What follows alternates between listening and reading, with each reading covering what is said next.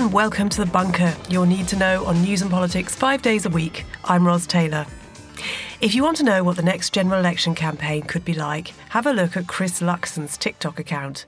He's now the Prime Minister of New Zealand after his national party beat Labour in 2023. And he hired an ad firm called Topham Guerin to help him do it. Suddenly, Chris Luxon was doing TikTok stunts, playing budget games and coming across as intensely relatable. Topham Guerin are now working with the Conservatives, so with a general election coming soon, how are the parties hoping to get into your social media feeds? With me today is Kate Dommett, who's Professor of Digital Politics at Sheffield University. Welcome to The Bunker, Kate. Hello.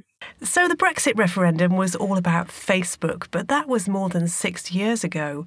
Are parties still using Facebook?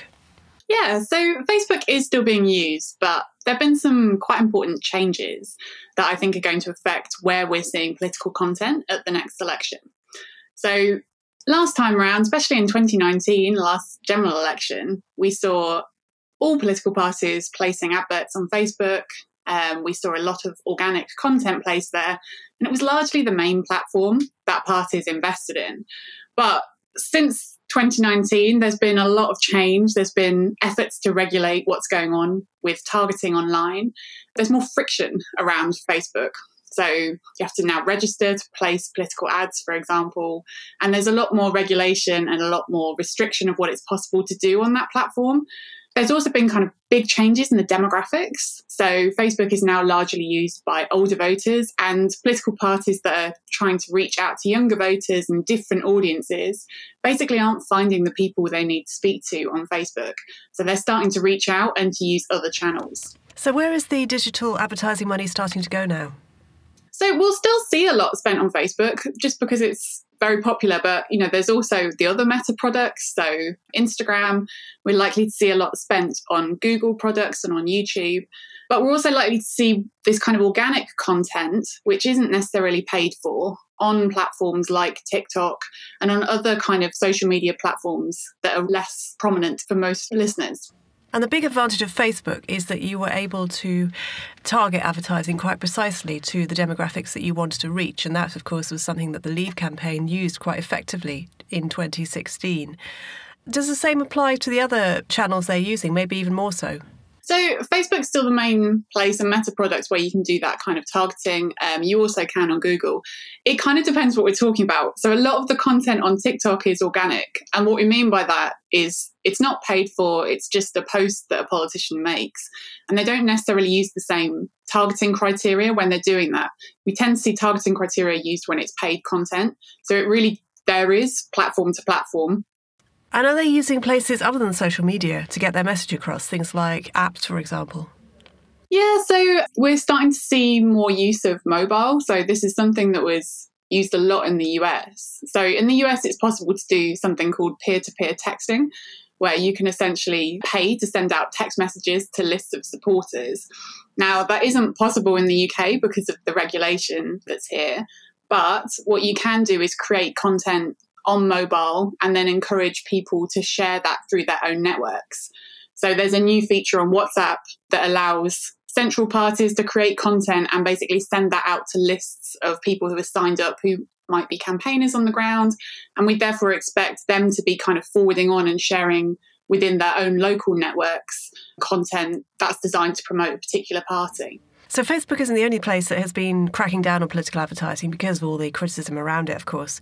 Google recently brought in a new rule that forces political ads to disclose the use of AI for YouTube.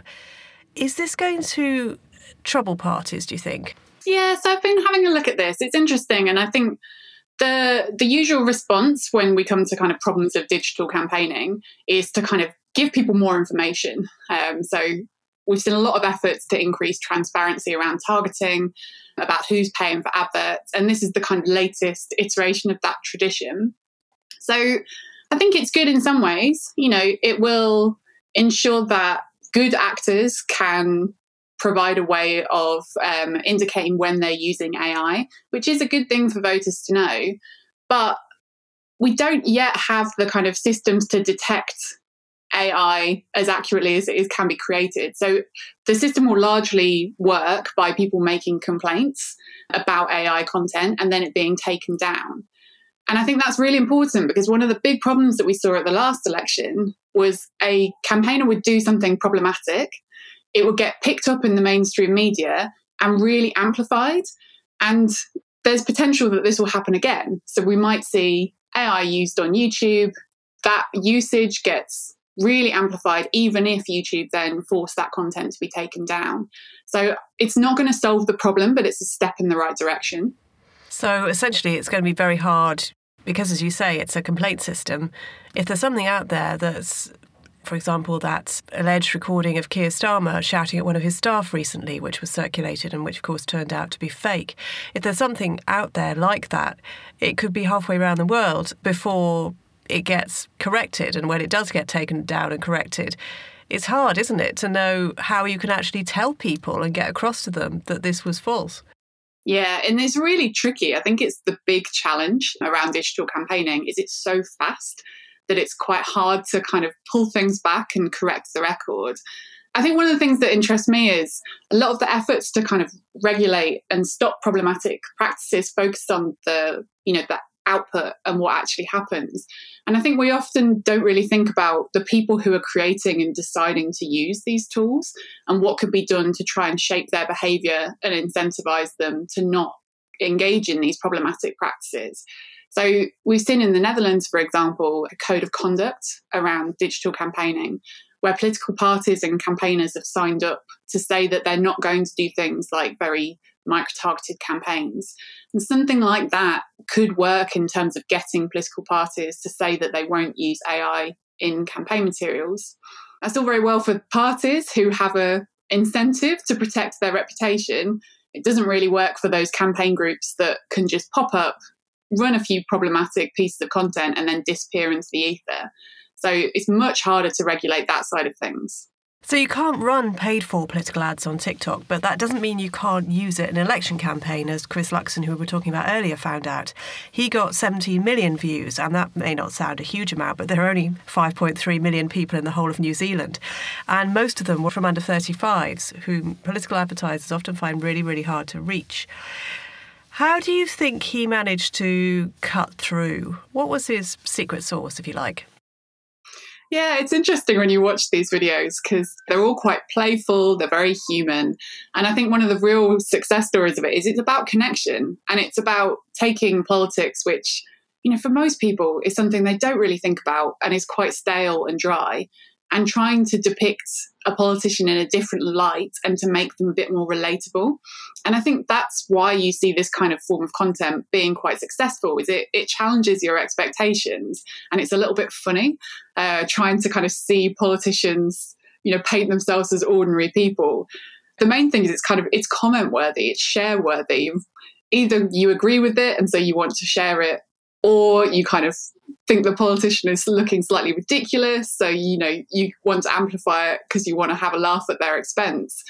But it's quite an effective way of getting this interaction with voters for a whole range of different reasons. It was quite self-deprecating, wasn't it? Yeah. He knew that he was doing something out of character, to be honest. Do you think we can expect to see Rishi Sunak doing something similar here? Would that work?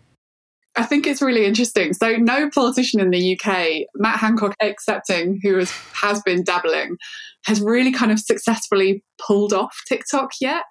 But I think we are going to see them trying because of that huge audience and because of the amount of engagement that they can get on the platform. So I imagine we probably will see some quite cringeworthy TikToks appearing through the election campaign. What do you think of the party's efforts so far? Because they're sort of dabbling a bit in this kind of thing and in different ways of using social media and video especially. How would you rate, say, Labour's efforts so far? It's really interesting. I think Labour are definitely trying to be a bit more edgy this time round. So a lot of their content is definitely a bit more teasing or a bit more kind of confrontational. At the moment, they're just kind of doing a lot of imagery. So using graphs to show the difference between what's happening in key metrics around the economy or child poverty under Labour and under the Tories. So a lot of shareable content, I think. But it does feel like they're being a bit more spiky than they were last time round. And that's interesting because I think the Conservatives were using that strategy in 2019. So they were trying to be a bit provocative and to get coverage and get a reaction from people. The Conservatives ran basically what felt like an attack ad recently, didn't they, when they used that footage of the BBC presenter who was sticking her finger up. And it turned out that she wasn't sticking her finger up really at all. It was just a joke she was having with the production team. But they took that and said, and put a slogan on it like, Labour, when you ask them what they're going to do about illegal migration. And from what I read, that didn't actually go down very well with Tory voters, and it certainly didn't seem to go down well with Tory MPs. But I guess you could call that edgy and confrontational, couldn't you? Yeah, and I think this is why social media can be quite divisive. So there will be some people who saw that, who thought it was really, really funny, who screenshotted it and kind of sent it on because they reinforced their views. But for a lot of other people, and I think a lot of MPs, that's not how politics should be done. It should be a kind of more noble engagement, which is more about ideas. And I think there is this real tension at the moment in a lot of campaigns as to how much do they create content and memes and shareable social media posts that have a big reach, and how much do they focus on policy and leader attributes. And these are two very different strategies, but it seems like more political parties are kind of going for that provocative approach this time round. Is there an example of a really good piece of social media, organic social media content that's gone viral that you can think of? Yeah, so I'll give you a few. So some of them can be quite simple. So the Scottish National Party, for example, put a lot of effort into creating these little GIFs. So they had one of Nicola Sturgeon just raising her eyebrow that was really widely shared as a kind of reaction that you could just get through the GIF shortcut on your phone. So there's that kind of content. There was an app that was created by the Green Party called Reasons to Vote Green. And you could basically log into this app and kind of pick out of a range of different options things that for you were motivating your vote. And then you could share that on social media. Or there was one other one that from the last election. So the Labour Party made this game called Corbyn Run. That was a kind of little interactive game of Corbyn kind of dodging key threats and having to move through different landscapes. And that was shared quite a lot as a kind of interactive way of being able to signal that you were interested in Labour, but also, it's just a bit of fun.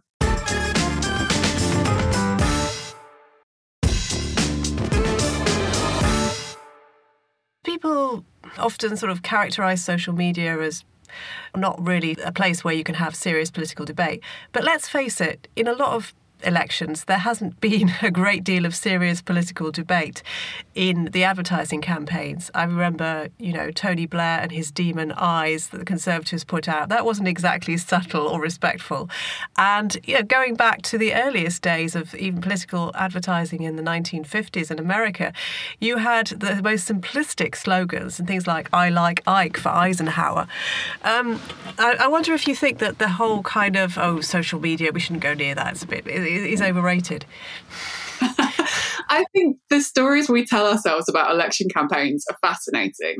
I think we have this idea that, each citizen goes out and gathers all of this information about all of the policies of political parties and makes a very educated and informed decision. And, we just know from decades of political science, that's not what goes on. Most people don't pay attention to elections until 1 or 2 weeks out from election day. And then they largely kind of just rely on gut instinct, or they vote for the party that they've voted for decades. So I think it's important to kind of reality check as to what is going on. And if you do that, it makes sense why political parties adopt the approach they do, because most people don't pay attention. And so you have to have something very short, very snappy, that clearly and concisely conveys the message that you're trying to get across. And I think we're already kind of seeing that with Labour. It's a real change message, just vote to get the Tories out. They're already starting to kind of push that type of narrative across. It's not quite clear what the Conservatives is going to be, but the kind of get Brexit done was the mantra of the last election round. And I think we'll be seeing similar, very short, very snappy, highly repetitive slogans come across in social media, but also news interviews, also telly. they'll permeate across a whole range of different media. Yeah, I was asked last week if Keir Starmer was going to run a vibes-based election campaign. And it was a bit of a strange question in a way, because I think most election campaigns fundamentally are vibes-based, even if they aspire to be about something much more elevated. So it does raise the spectre, since parties only have a finite amount to spend and there's only a limited number of places in which they can spend them digitally, is there going to be a whole industry of influencers who are basically shilling for political parties? So that's interesting. So there's two things going on. I think it's worth saying that this time around, political parties are going to have more money than ever before. So the Conservatives have just raised the spending limits, and it's a huge increase in the amount of money they can spend. So I do think we'll see money play a role as never before. But your point about influence, I think, is fascinating. So influencers is this kind of, we think about it in the commercial context. So, the big influencers like the Kardashians or, celebrities who are promoting products in the commercial space. Now, that's really migrated into politics, particularly in the US, where there's now firms who sell access to political influencers, who are people often in kind of key marginal constituencies who have an audience that is attractive to a political party. And in the US, you can kind of go and buy the services of these influencers, and they will put out your campaign messaging. Now, it's something we've seen taken up in other parties and other countries in recent elections. And I think we're going to see it play a role in the UK. The difference is that the exchange of money in this context is more regulated than it is in the US. So what we might see is what's happened to a small extent in previous elections is like party leaders reaching out to celebrities and getting them to do interviews or just giving them access. So they're not paying for their time, but they're exchanging access to a politician for access to that social media influencer's audience. So I think we are going to see that and see campaigns try and reach out to different audiences that are owned by these influencers. Does the Electoral Commission, which basically polices election funding and party political funding, does it have anything to say about that yet? So it's one of those funny things that in general, social media and the digital realm isn't really very regulated. So a lot of the rules for offline campaigning don't apply online. So when it comes to influencers, there's two places that they could fall under regulation. So the first is around money. So any spending above £200 has to be declared to the Electoral Commission. So if a political party does pay an influencer, it will come up in the spending returns after the election.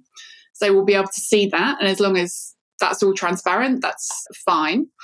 The other way they might come into regulation is last month, the Electoral Commission introduced digital imprints.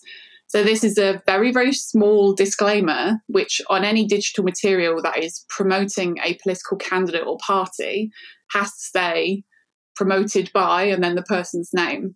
So it might be that if an influencer is explicitly trying to influence their audience to vote for a political party, that they have to have this imprint saying what they're doing, essentially. I think that's interesting. So we're doing some research at the moment about what the impact of these imprints are. And the kind of existing findings so far show that people don't notice them, and that if they do notice them, they don't really have much of an impact on people's perceptions of what they're seeing. So those are the two forms of regulation, and I'll leave it to you to decide whether you think those are effective or not. Right.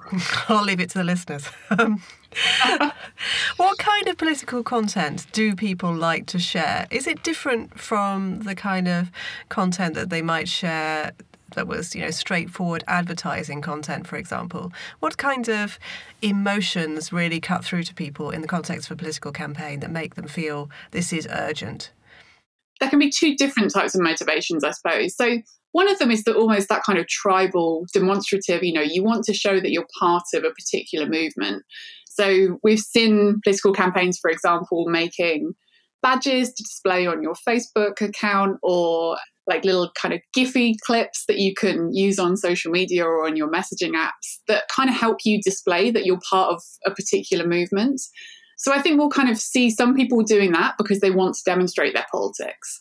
But a lot of it also tends to be a kind of outrage response. So you see a bit of content and, it really riles your emotions and maybe plays into some fears that you've got or some concerns. And that can also prompt an emotional response that leads people to share it because they either get, a sense of outrage or disgust, and that, they want to take action as a response to that. And I wanted to ask you about the old kind of political advertising. Obviously, there's posters, but particularly about party election broadcasts, which maybe younger listeners to the podcast may not even be aware of because they are so hard to come across now. They were a phenomenon of live TV, and so they would come on, just before the 9 o'clock news, for example, or the 6 o'clock news during a party election campaign. And each party had a regulated number of broadcasts that they could do.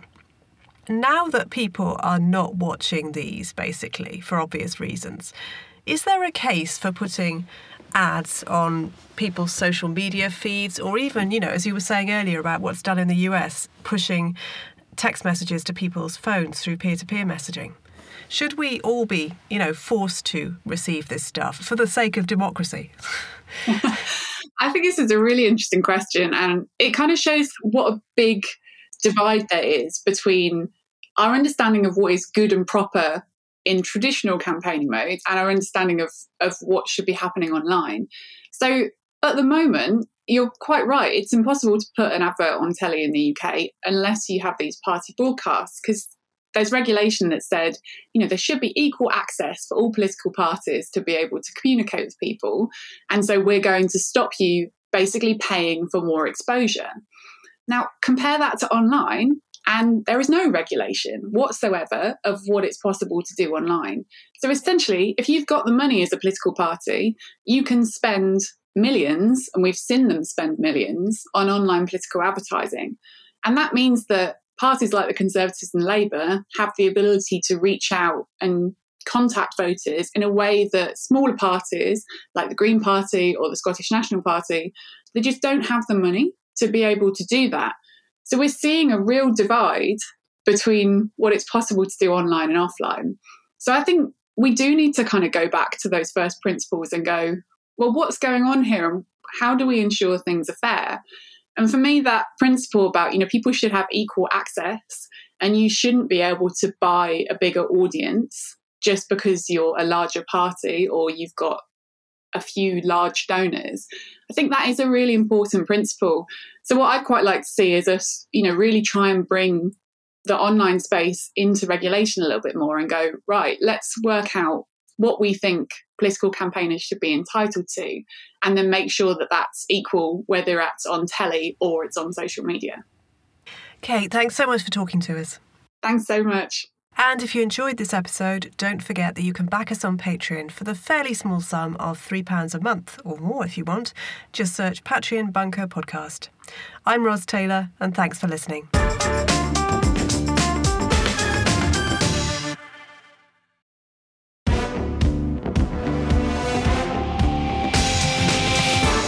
The Bunker was written and presented by Ros Taylor. The producer was Liam Tate, with audio editing by me, Simon Williams. The managing editor is Jacob Jarvis, the group editor is Andrew Harrison, with music by Kenny Dickinson and artwork by James Parrott. The Bunker is a Podmasters production.